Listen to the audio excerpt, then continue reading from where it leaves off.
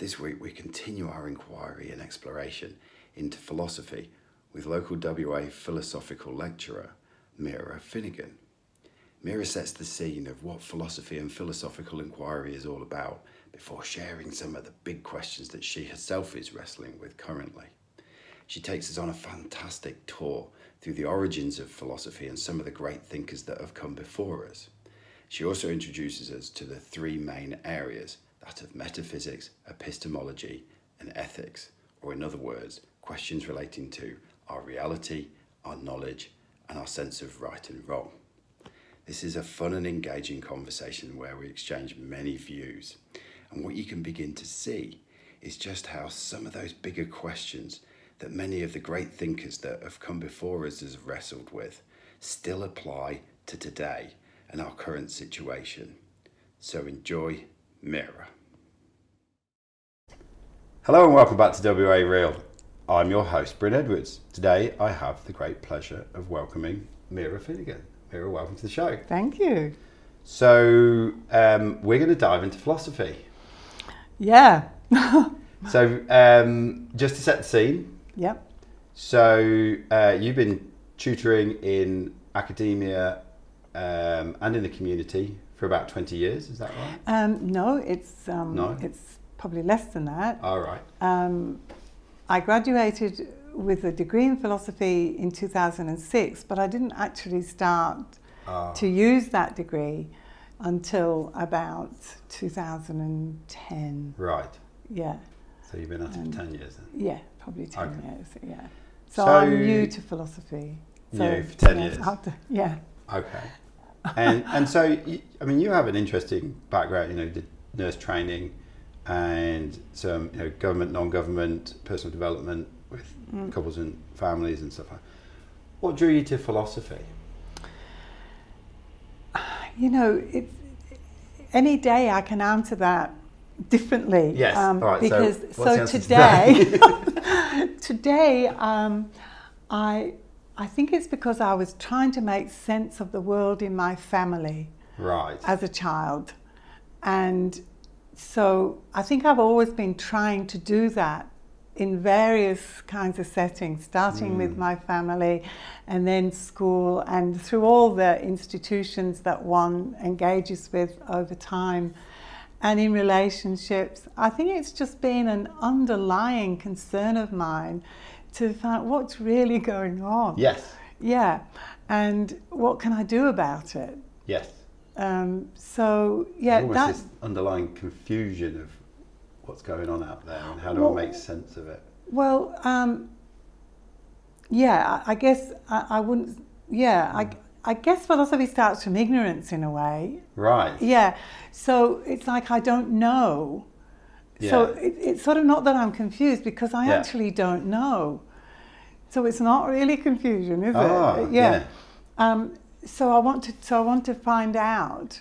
Yeah. And I worked in the helping profession for most of my adult life until, my mid-50s. Yes. When I basically burnt out. Right. And I knew that I couldn't continue that work any longer. And I decided that I'd like to go back and do some academic study just to, get my head straight maybe. Yes.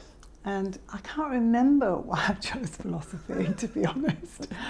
I didn't want to do philosophy. I didn't want to do psychology. I already had been working in social work, and I didn't want to do it. I wanted to get away from that sort of world of helping.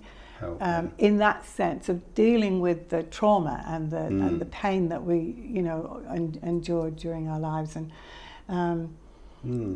so anyways I landed in philosophy and I thought I died and gone to heaven. Yes. My first lecture on logic I was right where I needed to be. Right where you needed to be. It's like nectar too. Yeah, exactly. Yeah. Superb. So let's get straight into it. Yeah. Because one of the things I'd like to be able to do with this conversation is probably to do a bit of destigmatizing around philosophy. Great. I think people know about it, but they don't know about it. Yeah. I think we probably know more about it than we realise and stuff. So I thought we'd be able to destigmatise it as well as look at just why is it important. Yeah. So let's start with a nice,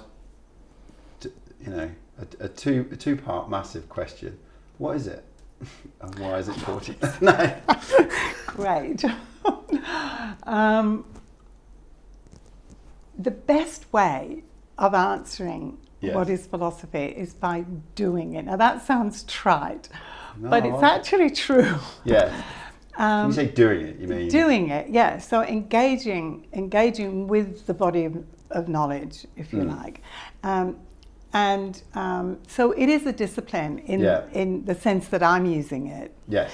Of course, we use it in our colloquial language. We say, well, this is my philosophy. It's that, do unto others as you would have them do unto you, or it's better to be kind than than honest, or so we each have a view of what we've developed as our own personal philosophy, and that's valid, but that's not what I'm talking about. It's more the discipline of philosophy that we've had in the West for 3,500 years of recorded history anyway. Yeah. So it's engaging with that. Yes. That intellectual tradition. Yes. So it's using reason. Yep. To discover what is real, what is knowledge. Some of the Enlightenment philosophers might say that it's the triumph of reason over passion. Yeah. Enlightenment. Yeah. Mary Midgley, a brilliant woman, British philosopher who only died last year at 98, she didn't quite make 100. She said, philosophy is like plumbing. Right. She said, you get a bad smell and you know something's wrong. And she said, you may have to pull up the floorboards and, dismantle the S-bend under the sink until you find what the bad smell is. And then you can start to do something about it. Right. And that's a very earthy metaphor. It is. It's like plumbing. So is that someone's own plumbing, or is that collective plumbing? We deal with universals. So right. I know we were talking earlier about psychology and philosophy. So in philosophy, we're seeking to universalize, to be general rather than particular. Yeah. So she's talking about it's chunking right up and yeah.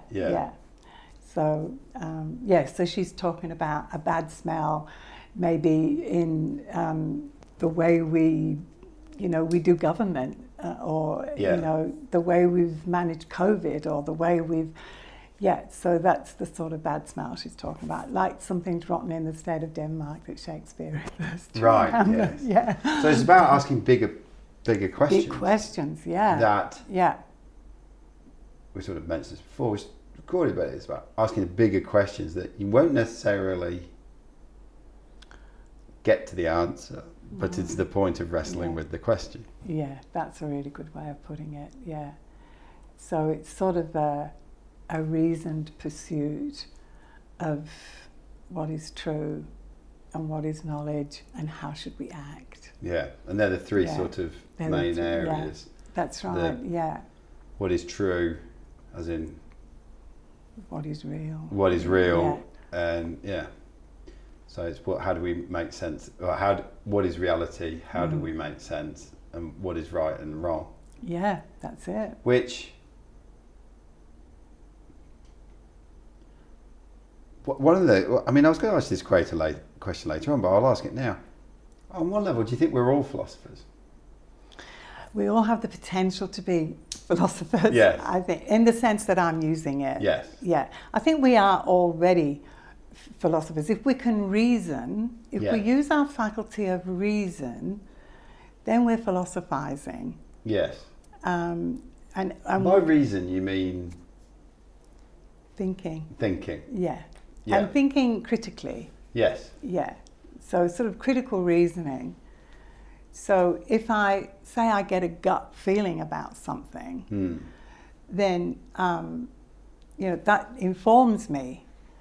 But in order for that to be for me to consider that knowledge, I need to reason about it. Yes. So you might say, why am I getting that? What's going on? What's coming up? Yeah. What do I think about it? What do I know about that? So it's So it's mainly, philosophy is about thinking.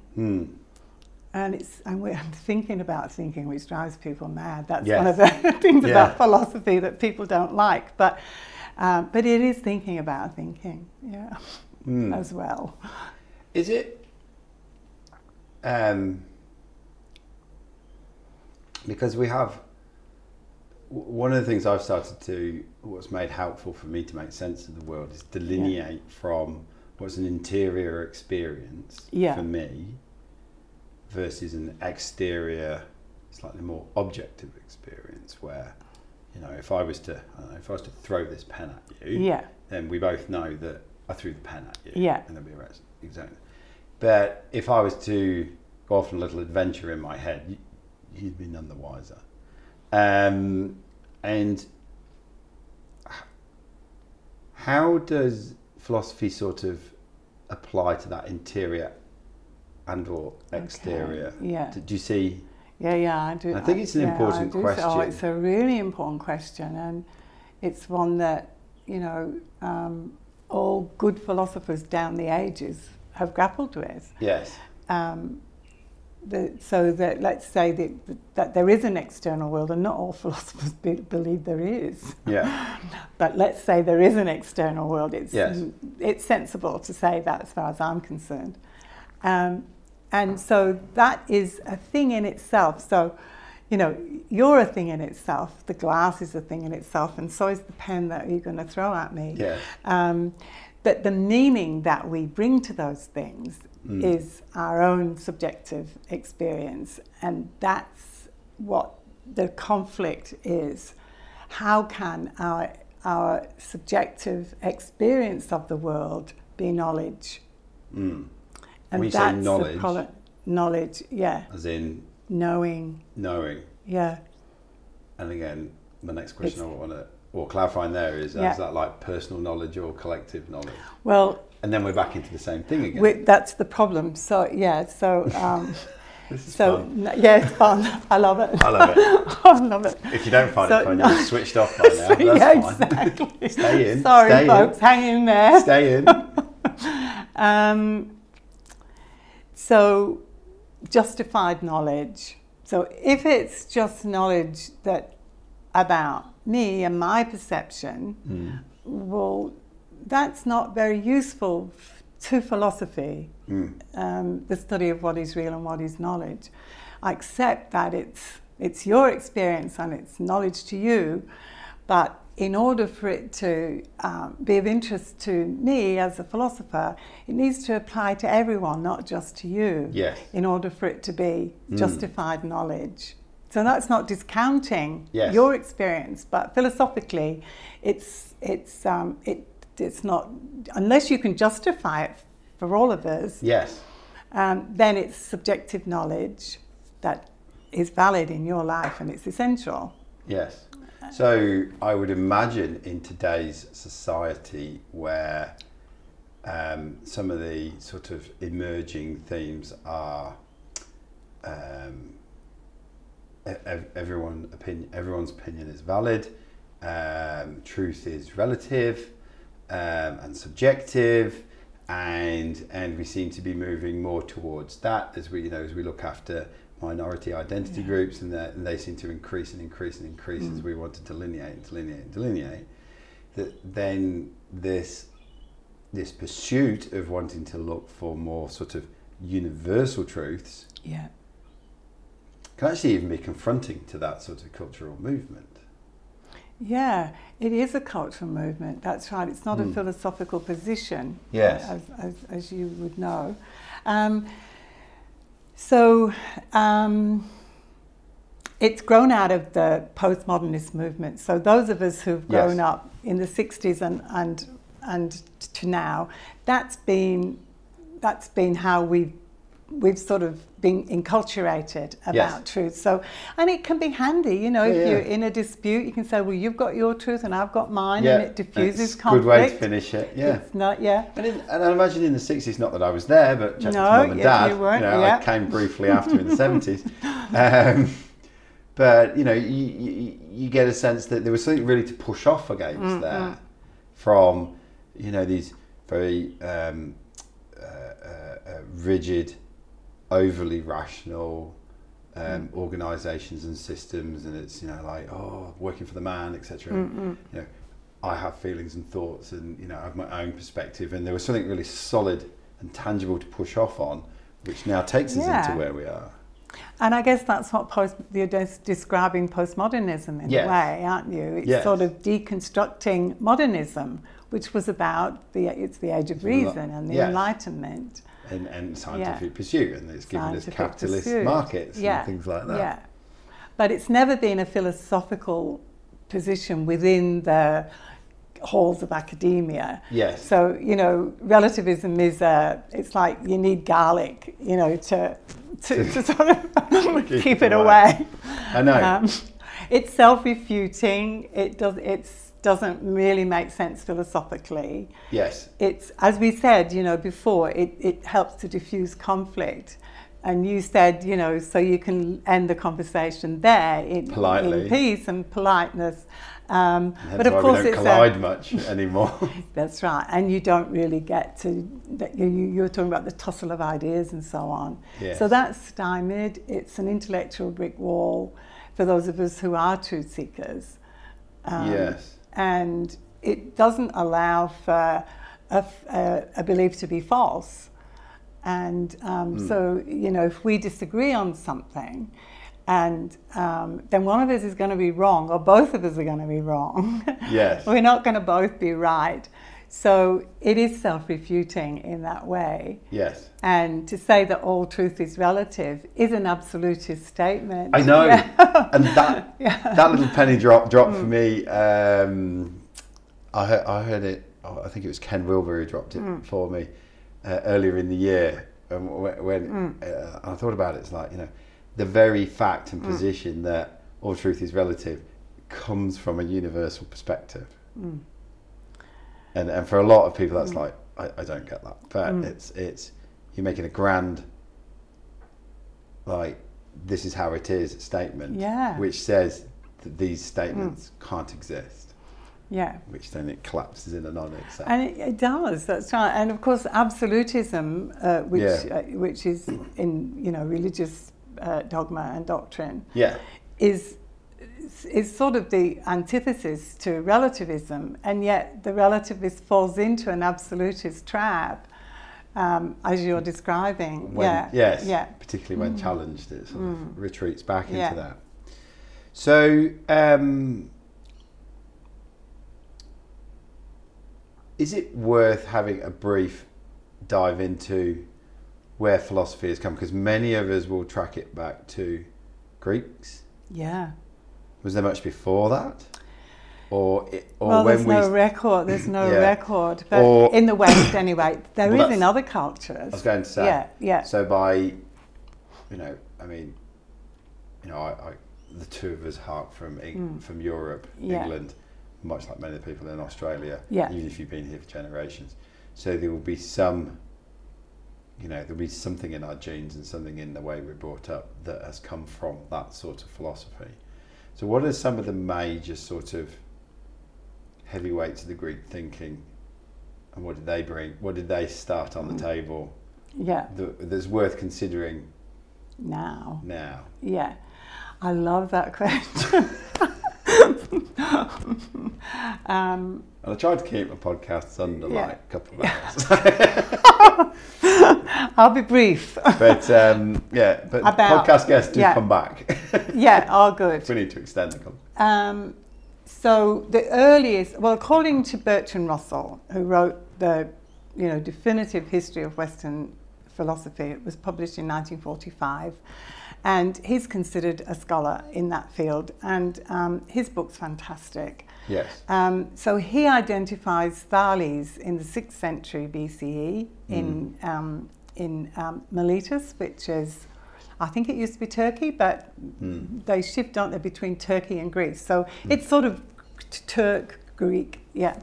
And he began to reason in the face of, the mythology of the day, where the capricious gods governed everything, and they had dominance over everything, and the world was understood in relation to the goings on of the gods and their interaction with humans and so on. Of course, it was all a figment of their imagination.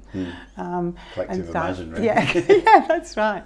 And Thales began to reason, well, what is really going on? That question that those of us who are thinkers will have at some stage in our life. And he had that thought. What is the world made of? I think that was sort of the first question. And then what is the world made of contains the philosophical question, what is real? Yes. So that's sort of where Russell places the origin of our intellectual philosophical history. Big Bang of philosophy. Yeah. Yeah, the Big Bang of philosophy. Great, I might borrow that. You're more than welcome. Thank you. And so he reasoned that they were trying to find one thing and that makes sense to me. Yes. Trying to find one thing when there's absolute chaos. Yes. In that world of ancient Greece. So what is the one thing that the world might be made of? And he reasoned that it was water, which in a way, it's not an idea that stood the test of time, but he saw that that water changed its form, and that everything seemed to need water. So it was required, it was necessary, it seemed to be universal. So it became like the first necessary universal idea that the world is made of water. Yeah. And then other philosophers around the same time were trying to figure out what the world was made of. And between them, they came up with the four elements, earth, water, fire, and air. And so that wasn't a bad go at it. No. Some of their ideas were bizarre, that obviously not stood the test of time. But they were great thinkers. And Thales asked the first sort of epistemological question, like this, the study of knowledge, what is knowledge? That, Thales asked, well, if this belief is true for me, can it be true for everyone? And, that's another, are there two Big Bangs possible in philosophy? Yeah, that's a cracking question. It's a cracker. It's like the echo bang. No, that's the echo bang. Good on you. There you go. Like the aftershock. Yeah. So if this is true for me, can it be true for others? And that's a basic of the study of knowledge. That question there. We could be doing a ton of, without derailing this conversation and taking it somewhere else. Yeah. In a world where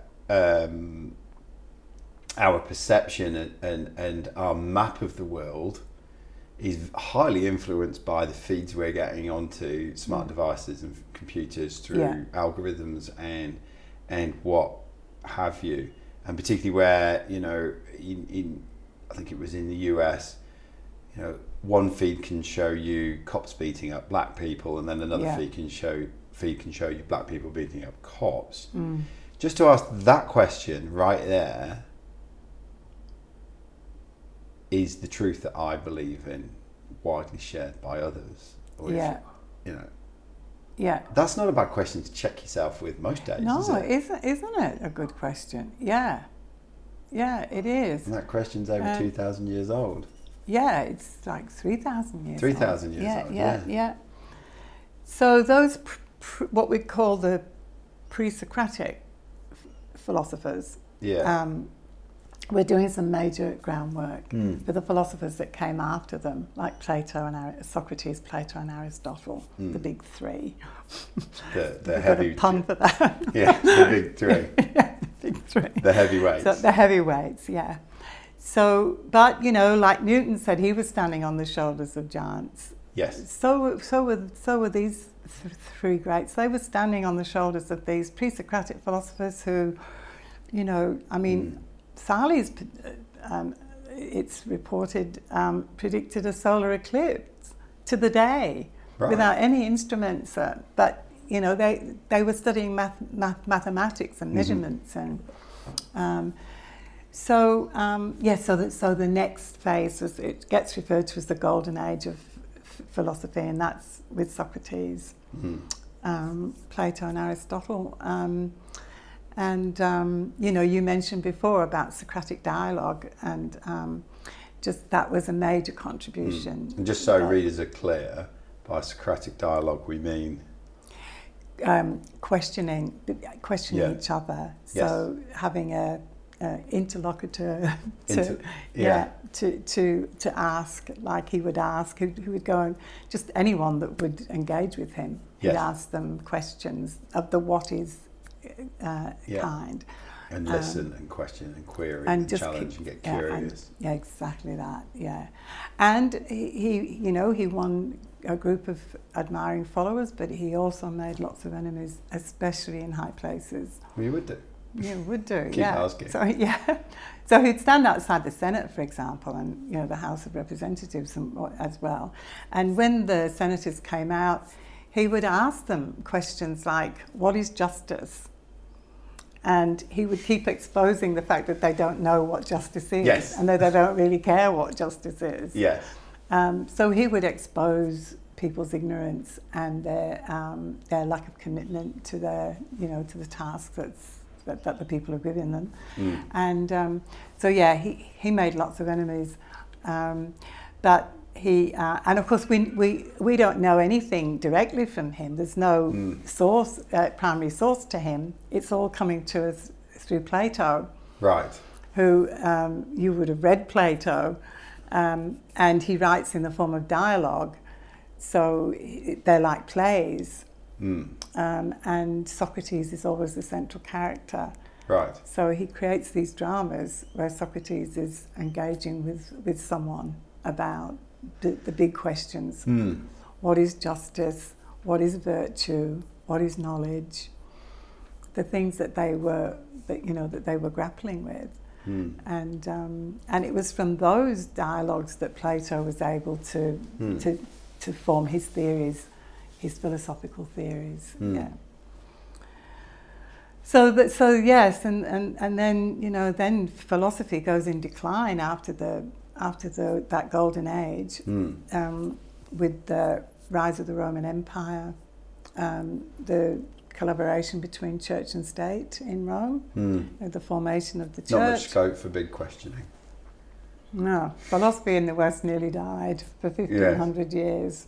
So they banned books.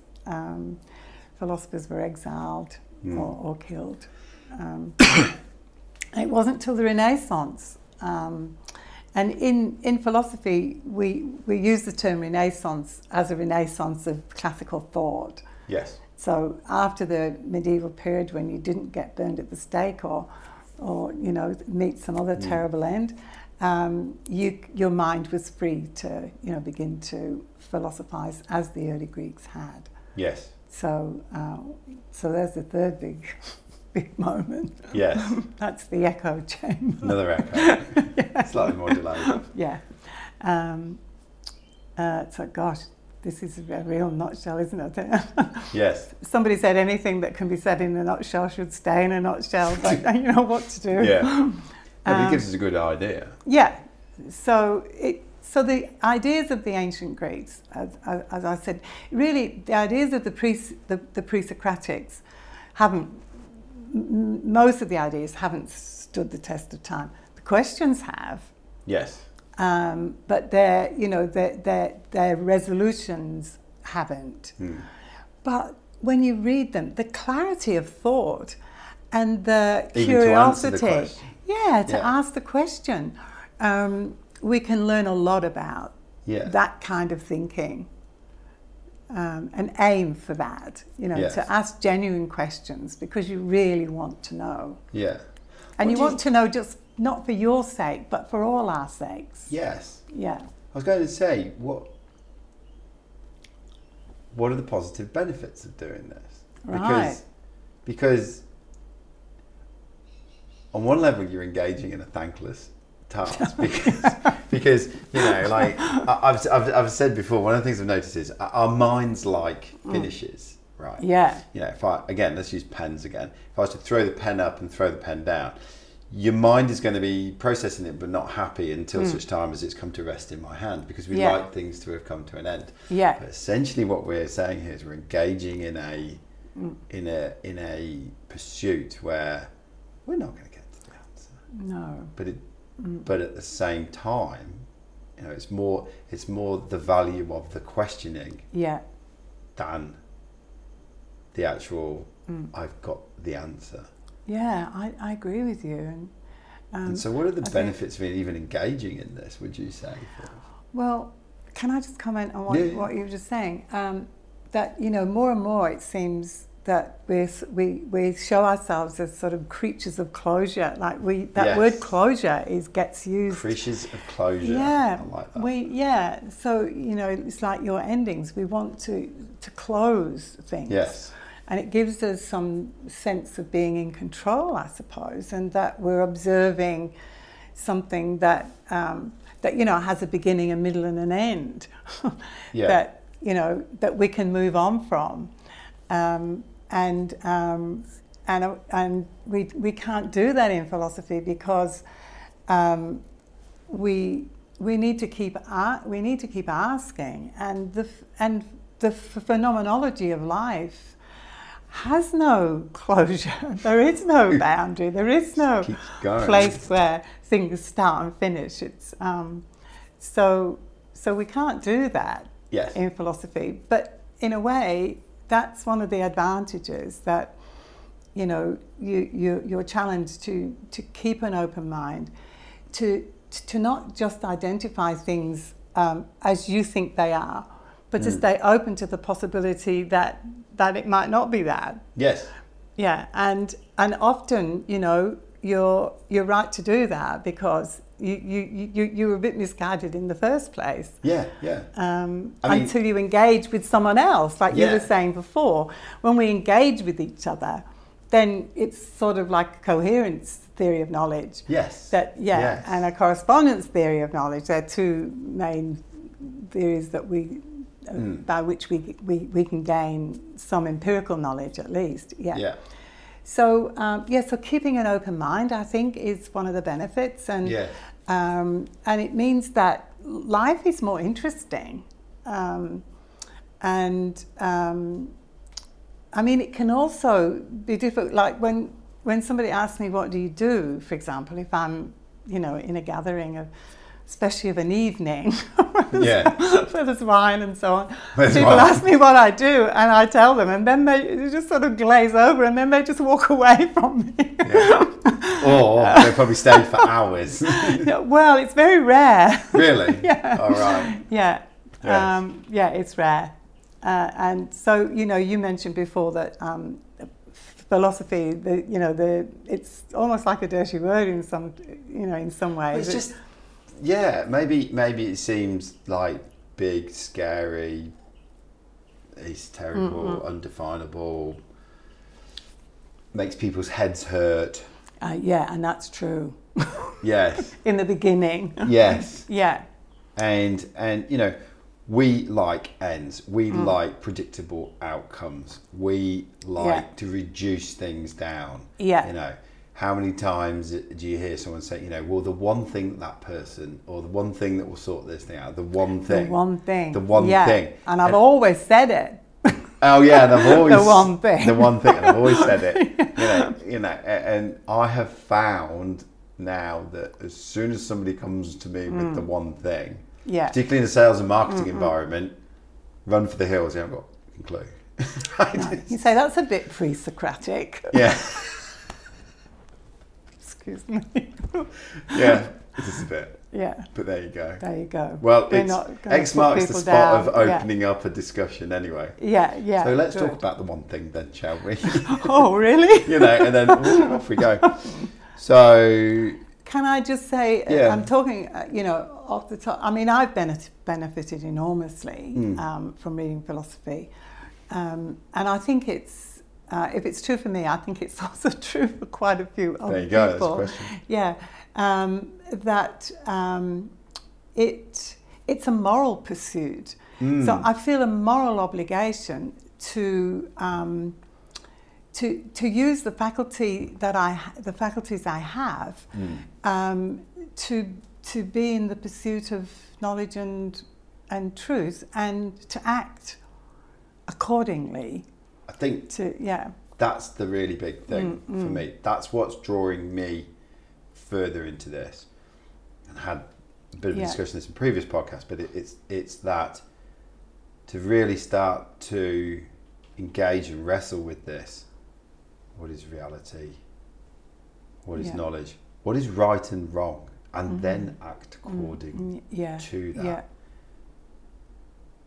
So it doesn't mean that we all have to agree, but to me it does bring about a greater level of transparency between how we interact with people.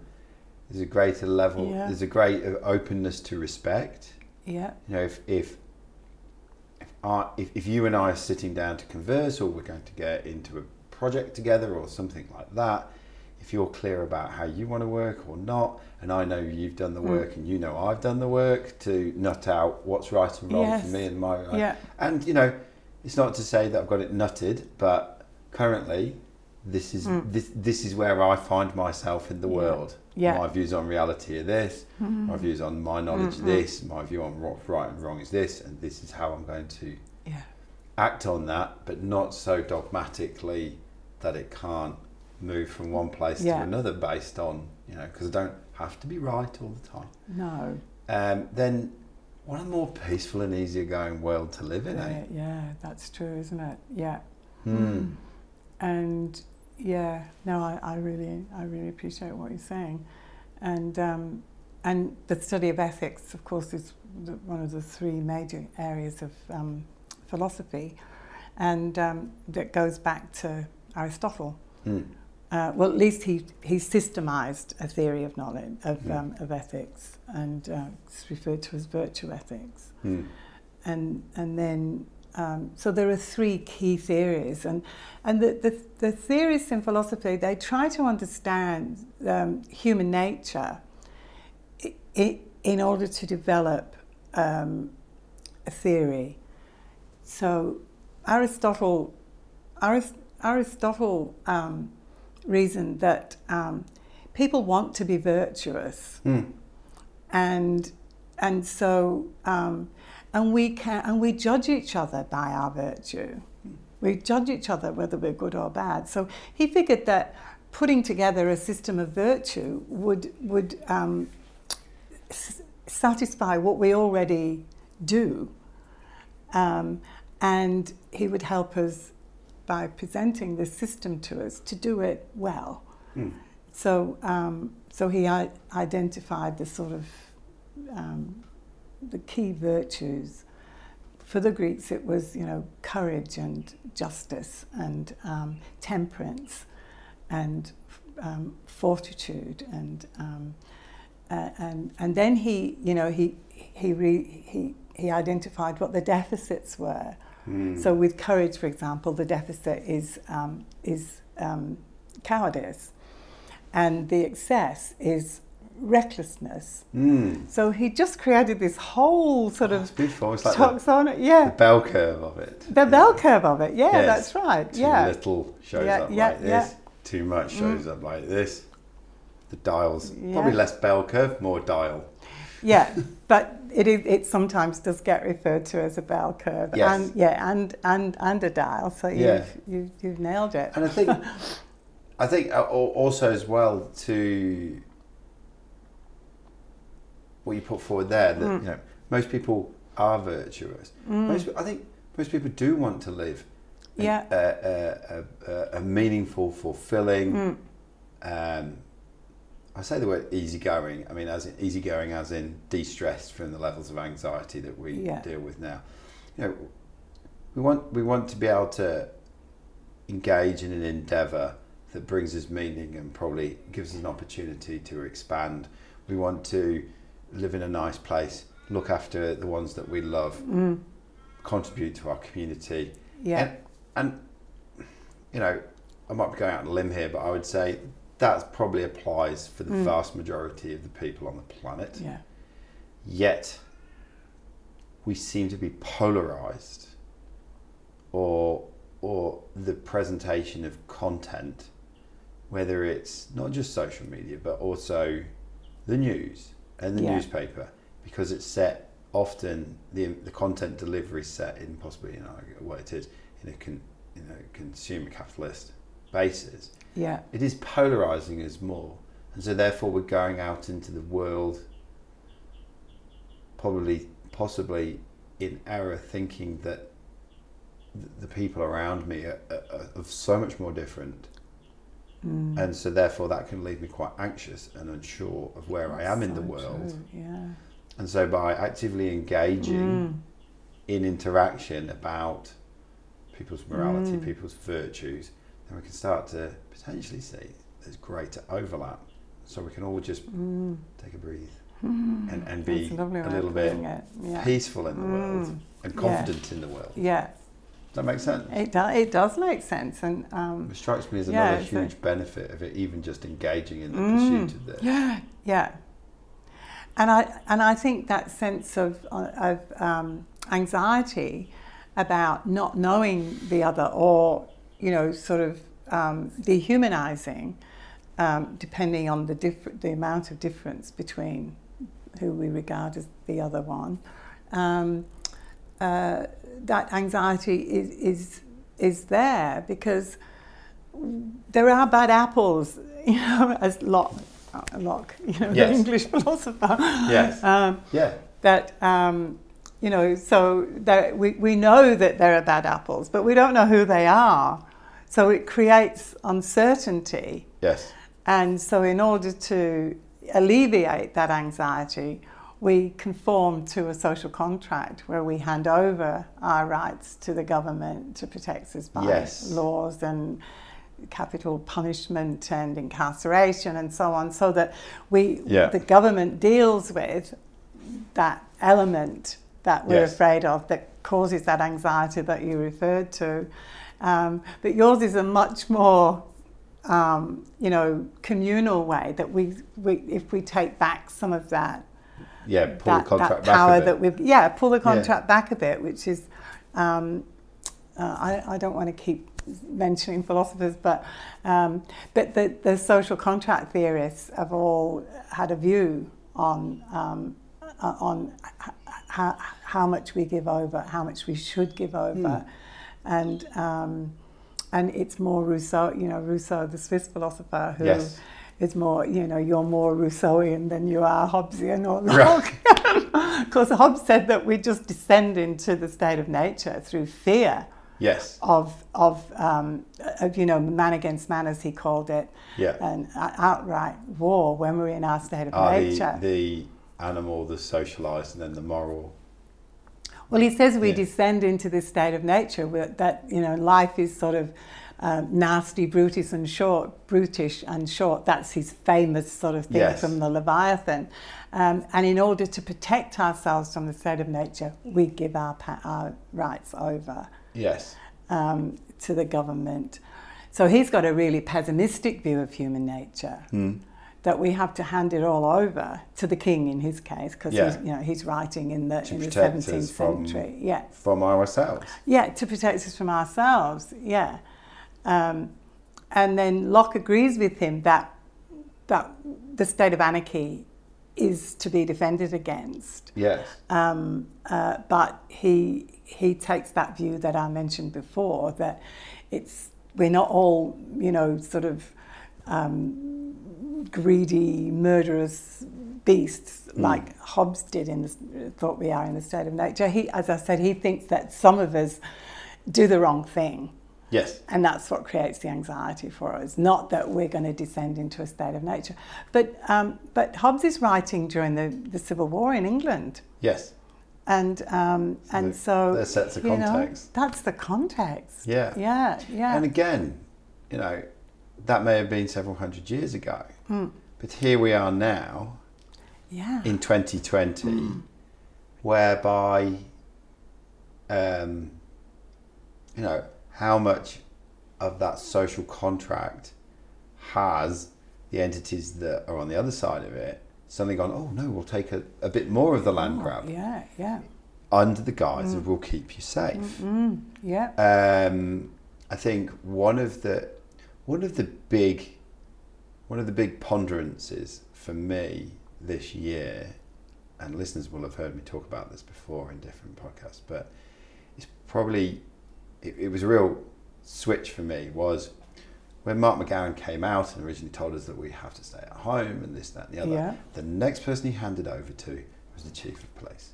Right. And said, I have empowered this person and his guys and girls to make sure you all do this. Right? Yeah. And what I started to ponder with is, to start with, it was, why do we live in a society where that has to occur? And then after a period, and I tried that with a few friends, and like the answers to them is obvious. It's like, oh, because there's dickheads out there and they need to be told, and this, that, and the other. Yeah. But then my next question was just a subtle refinement of that, which is, why do we accept living in a society where that has to happen? What's the alternative? But why do we accept it? Yeah. It almost seems Again, to be it's this fear of the state of nature in ourselves. Indeed. Yeah. The fear of, maybe Freud's id. Yeah. Scary that animal. rapacious sort of... The Lord of the Flies within us. Lord of the Flies, yeah. And we see elements of it. Yes. Some of the big demonstrations in America, well, I think we've had times here and in Britain, where there's a breakout of that Hobbesian state of nature. Yes. And then the police come with their riot squad, and so we've given our power to the police to do that. And so when that movement in America that says we want to defund the police, whilst I'm sympathetic to the view when police have been found guilty of murdering black people, to take that power back, where's it going to go? Yeah. And has everybody got the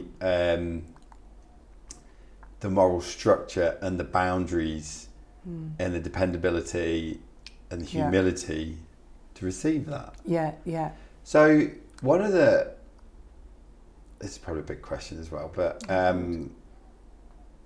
that, like, even there, you were saying how I was leaning more towards a Rousseau type, bringing the sort of moral development back into us as us as humans, and how that could impact society, versus the Hobbesian.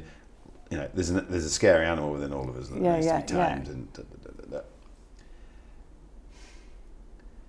on one level, it would be easy for me, and this is what I've sort of been wrestling with recently. On one level, it would be easy for me to go, well, you've got these two competing views on philosophy. Yeah. And, one is right, one is wrong, both are right, both are wrong, etc., etc., etc. To what degree do you suspect that they're all correct, but they reflect a level of development or evolution as we move individually through life and then collectively? Oh, that's an interesting question. It is a big question. Yeah. Yes. I could answer it on different levels, really. Do you see what I mean? I understand because what you're saying. Yeah. You've already said, was it Hobbes wrote what he did with the backdrop of an English Civil War? Yeah. So that's going to have a certain... And it's foolish of us at times, I think, to look back on, to discredit thinking and philosophy from the past, because you're like, well, they came up with that answer. They haven't got a clue. But it's like, no, but that was leading edge at that point in time. Yeah, that's right. And now we've moved on. You know, yeah. There's a great thought experiment. I can't remember who. I think it was like Eric Weinstein or his brother said that, you know, as I look back, I have held beliefs which I now look back at and shudder with embarrassment about. And you go, what the fucking hell was I thinking about that? Exactly. Yeah. Yet if I sit here with you now and try to take an audit of all the beliefs I hold right now, I can't tell you which one's going to be next for that thing. Yeah. So, you know, to me, that demonstrates that we do develop and evolve as human beings. Therefore, are all philosophies in theory, without being relativistic, correct, but they reflect different levels of journey? Big question. It is a big question, and what I think about when you say that is the struggle in philosophy for that objective truth versus you know, empirical knowledge that's based in our experience and our sensate faculties. And from the pre-Socratics to today, there are philosophers who cannot accept an empirical view of knowledge per se. Right. That there has to be necessary universal truths that don't change over time. You know, they're not temporal, they're not societal, they don't pertain to particular cultures. They are truths for people in all possible worlds, or all conceivable worlds. So they're true for everyone. And I guess maths is an easy one. 2 and 2 will always be 4, whether there's anyone around to count or not. And we don't have to go into the empirical world and get 2 things and 2 things to know that it's 4. We reason about those things. Yes. So these are the you know, objective truths. Not all maths is objective, because we can say that the 3 sides of a triangle equal 180 degrees, but we do have to measure to get that knowledge. Yes. So that's sensate, empirical knowledge. Yes. And some philosophers are just not interested in it. Yes. We're seeking, especially in ethics, we're seeking necessary universal truths that we can all live by. And I guess my interest is more is in ethics, like how do we act? But in order to figure that out, I've studied epistemology and you know metaphysics, and as all the philosophers have. So when you engage in philosophy, that's what you have to do. That's it. That's the task. Yeah. So I've forgotten your question now. So it's our different philosophies a reflection of different levels of development. Yeah. So the empiricists say yes. And that's true, because you know what we discover at one time in one context changes, and you've identified that, but other philosophers, and they referred to as the rationalists, and going back to the pre-Socratics, Parmenides was a rationalist, and Heraclitus, that people may have heard of. You know, he's the one who said you can never step in the same river twice. So he's got this view more that everything's in flux and changing, and that's the truth about life. But Parmenides, Plato, Kant, and others have said that's not good enough. We have to, if we're going to survive, we have to find, you know, universal, necessary truths that we can all live by. Yes. So let's take ethics, for example, which of course is very important. So can we find a necessary, universal truth? Let's just find one and see how we go. It could be something like, we should never kill innocent people. Yeah. But there's an argument against that. The just war theory, for example, puts the kibosh on that. So we can keep seeking. You see, this is the thing about philosophy. We have to keep seeking and seeing instances where, you know, where that universal truth breaks down. But I will never stop wanting there to be necessary universal truths. Yes. Even though they're incredibly hard to find. Yeah.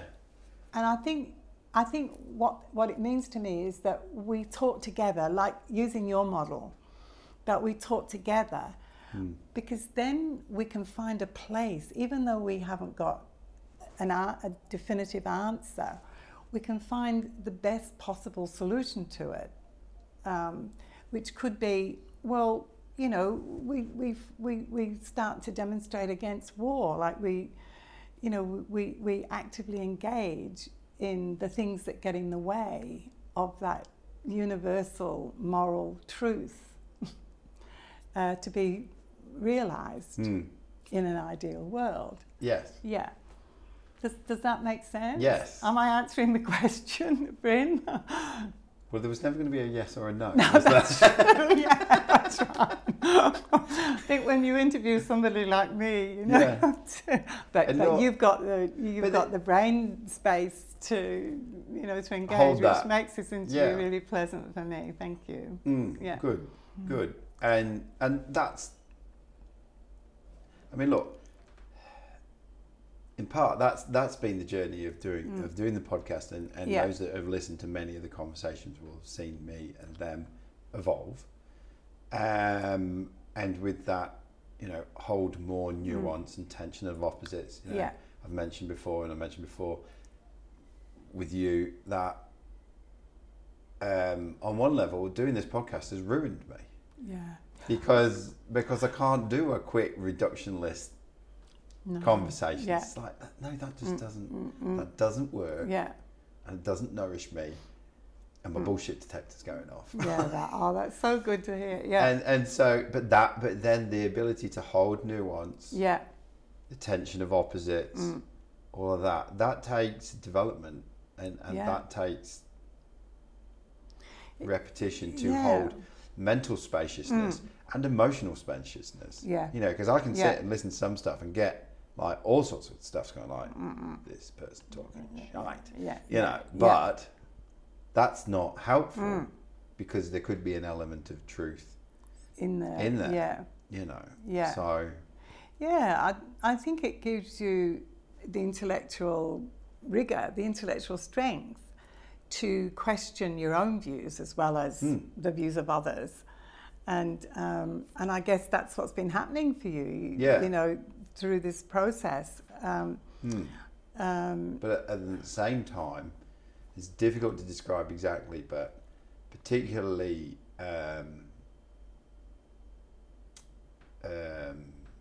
I mean, even with the brief background you gave about yourself. Yeah. About, you know, you got burnt out and then you started to look for something else. So there's almost like this pushback from the world. And I've started to see that pattern has turned up in over 100 podcasts. Is that right? So there's almost like a pattern of things occur. I can't tell you the actual subjective expression of it. No. But so how it arrives is different and interesting. Yeah. The fact that it arrives is not wholly unsurprising now. Yeah, right. That's so it's finding that again, and it's holding that balance between there seems to be a universal truth that's also relatively expressed. Yeah. Yeah. Yeah. I mean, for it to be universal, it has to be true for everyone. Yeah. Yeah. I guess people in the helping profession are likely to experience that, but as burnout or whatever you want to call it. And I guess we could predict that a certain percentage of us will come to that. I think you were wise in your decision. You know, right. You didn't get to the point where you got burnt out. Oh, I had plenty of pushback from the world. Yes. But in your decision about psychology, yes, to branch out into doing organizational psychology. Yeah. That doing, the coalface sort of work for many, many years, then you know, it's the wear and tear on oneself can be immense, really. So yeah, learning to take care of ourselves is So earlier we were talking about, I think it was, this idea of being able to share what are we resonating, where are we at most with, whether it's the reality, knowledge, or morals. And I've asked you a lot of questions from here. What's the big thing you're resonating on at the moment? So you, as somebody who engages in the thoughts, and what are some of the biggest questions that are popping up for you at the moment? At the moment,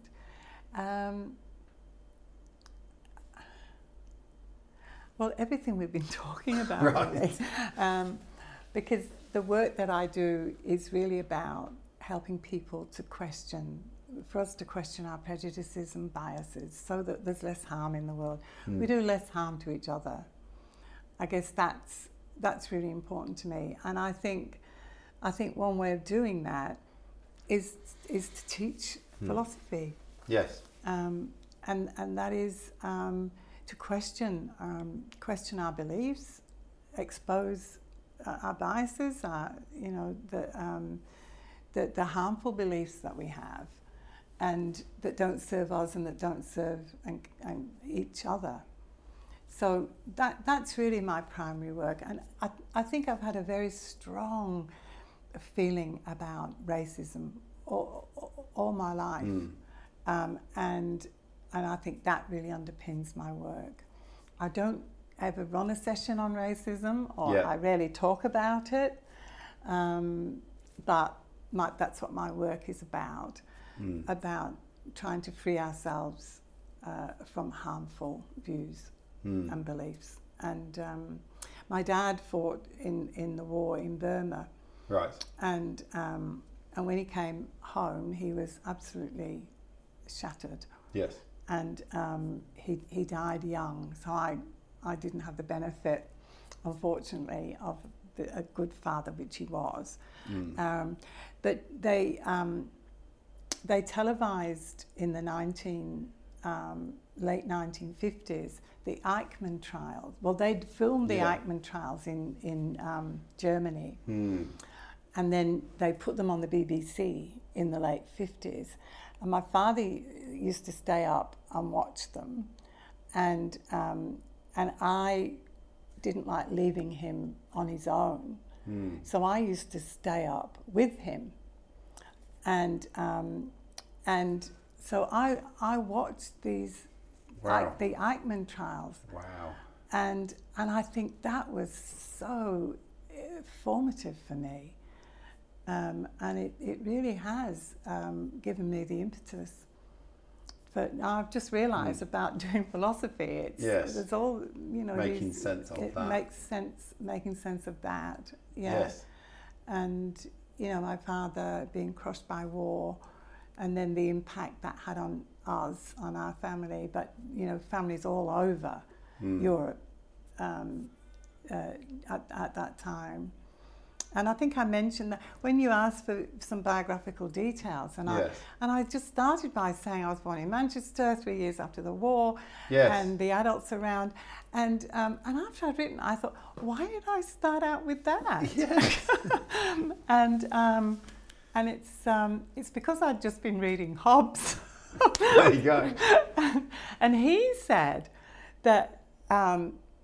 He wrote a short autobiography. He said that his mother went into premature labour the day that she'd heard that the Spanish Armada had landed on the coast of Ireland, right, and was coming for England. And so he referred to himself as a twin of fear. Right. And his whole philosophy is based in fear. Leviathan is about fear. Yes. And defending against fear and creating a political philosophy to protect us from the fear of this state of nature when war breaks out. Yeah. And so I'd been reading Hobbes for the session I was going to be running the next week. And so that's why I... It just came out. So, but of course, Hobbes didn't know intrauterine, what the Armada was, but his mother's anxiety, yes, he knew about. So I think I knew about my parents' anxiety and the anxiety of the adults around me after the war. Manchester was bombed badly. And I think that has influenced me pursuing this path of philosophy in the last stage of my life. And I've helped in many ways in my profession, but this feels like the crown. Yes. Yeah. Yes. Yeah. There's a real sense of, and it's kind of just switching on for me. Yeah. There's a real sense of, no, this is the most important thing to be doing, not just for me, but for others and for those that come after me. Yeah, good for you. Yeah. So, if someone's been listening to this, and they're still in it, they're still there. Is anybody out still there? In it. Yeah. Oh, that's great. And they're thinking, I'm sure there's lots of people there. And they're thinking, on a crude level, I want to get me some of this philosophy on the go. Yeah. Where'd you start? How'd you go? Yeah, what did you do? Well, I mean, you can enrol in an academic course, although they're getting thin on the ground now because of the policies again about job-ready courses, geared towards the capitalist economy. Yes. And that's a whole other podcast. Yeah. So the humanities is suffering badly. Yes. Nonetheless, there should still be courses available that people can do in academia, but it means enrolling in an academic course if you want to get government support. Yes. Otherwise, if you do the odd unit here and there, it costs quite a bit. So that might be prohibitive for people, but that is one thing. The other thing is community courses like the ones that I run. I don't do them privately. I just do them for organisations. Now that I'm I'm not retired. It's not part of my vocabulary, but they're very reasonably priced. The organisation has concessions, and I guess once you put the word philosopher into what you do, you never retire. No, that's right. Never. No. So sorry, you were saying the community club. So the Gliding Community Centre runs. I run courses there, and I think one of the language teachers runs courses in philosophy as well. There's a Mature Adult Learners Association in Perth, Rockingham, and Mandurah. I run courses for them. Yeah. Other community centres. Just have a look what the local community learning centre's doing. University Extension used to run courses in philosophy at night, but I think that's a thing of the past now. So it's not that accessible. We need peripatetic philosophers like Socrates who would just go around and engage with people in the shops. But if I did that, I'd get locked up. I think you're a nutter. When you're not really, you're far from. It's almost like flash philosophizing, isn't it? Yeah. Flash like flash mob dancing. Flash mob. Yeah. But I guess what's coming out for me is that it's one thing to sit and read.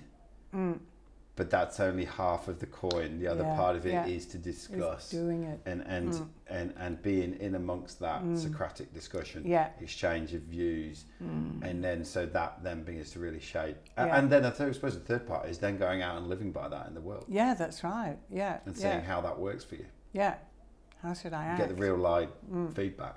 Yeah, absolutely. Love it. So, go on. Oh, I was going to say, Yeah, so the last question I ask all my guests, which you're going to love this, is if you could upload one question into the collective unconscious, so everybody just sat still for 5 or 10 minutes and Yeah. considered it, what would it be? How should I act? How should I act? Yeah. Love it.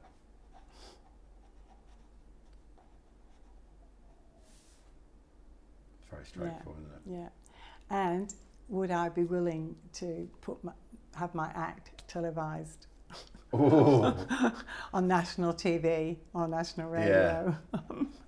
And like it. if you don't want to, then don't do it. Indeed. There we go. There we Mira, it's been brilliant talking to you today. Yeah, thank you. Loved it. I hope you enjoyed it too. Oh, I thoroughly enjoyed it. Good. I had a sense that I would. I think you responded to a comment I made at a talk about Bill Shanklin, the No, that wasn't me. manager of No, Liverpool Football Club. I'm not a football. Oh, I thought it was you. No, I sat quietly. The person that did respond said, not only was he the best manager of Liverpool Football Club, but he really cared about the people. And I thought that was a lovely thing. Yes. Said that. I thought you had said that's the sort of thing you could have said. They have. Yeah. Yes, mine would probably be a bit more rugby orientated. You ought to be more rugby oriented. If people want to find you, how can they find you? That's a good question. We have a Facebook page. I did use Facebook, but I don't use it anymore. I did have a website, but I don't really use that anymore. So yeah, I'm not at the Gliding Community Centre in East Fremantle, where I run the courses. Or get in touch with me. Yeah. I'll get in touch with you. Get That'd in touch be with me great. and I'll send you. That'd be great. Yes. Yeah, and the Gliding are having a summer school, and I'm doing a course on Nietzsche. Oh wow! So we're looking at questions of power and the Nihilism. Uber person, and Uber person. So that should be fun. Indeed. Yeah. It's been an absolute Oh, pleasure talking Bryn, to you today. it's just been great. I was a bit nervous. I wasn't sure, but you've really treated philosophy and me very well. Thank you. That's very kind. Thank you. Come here.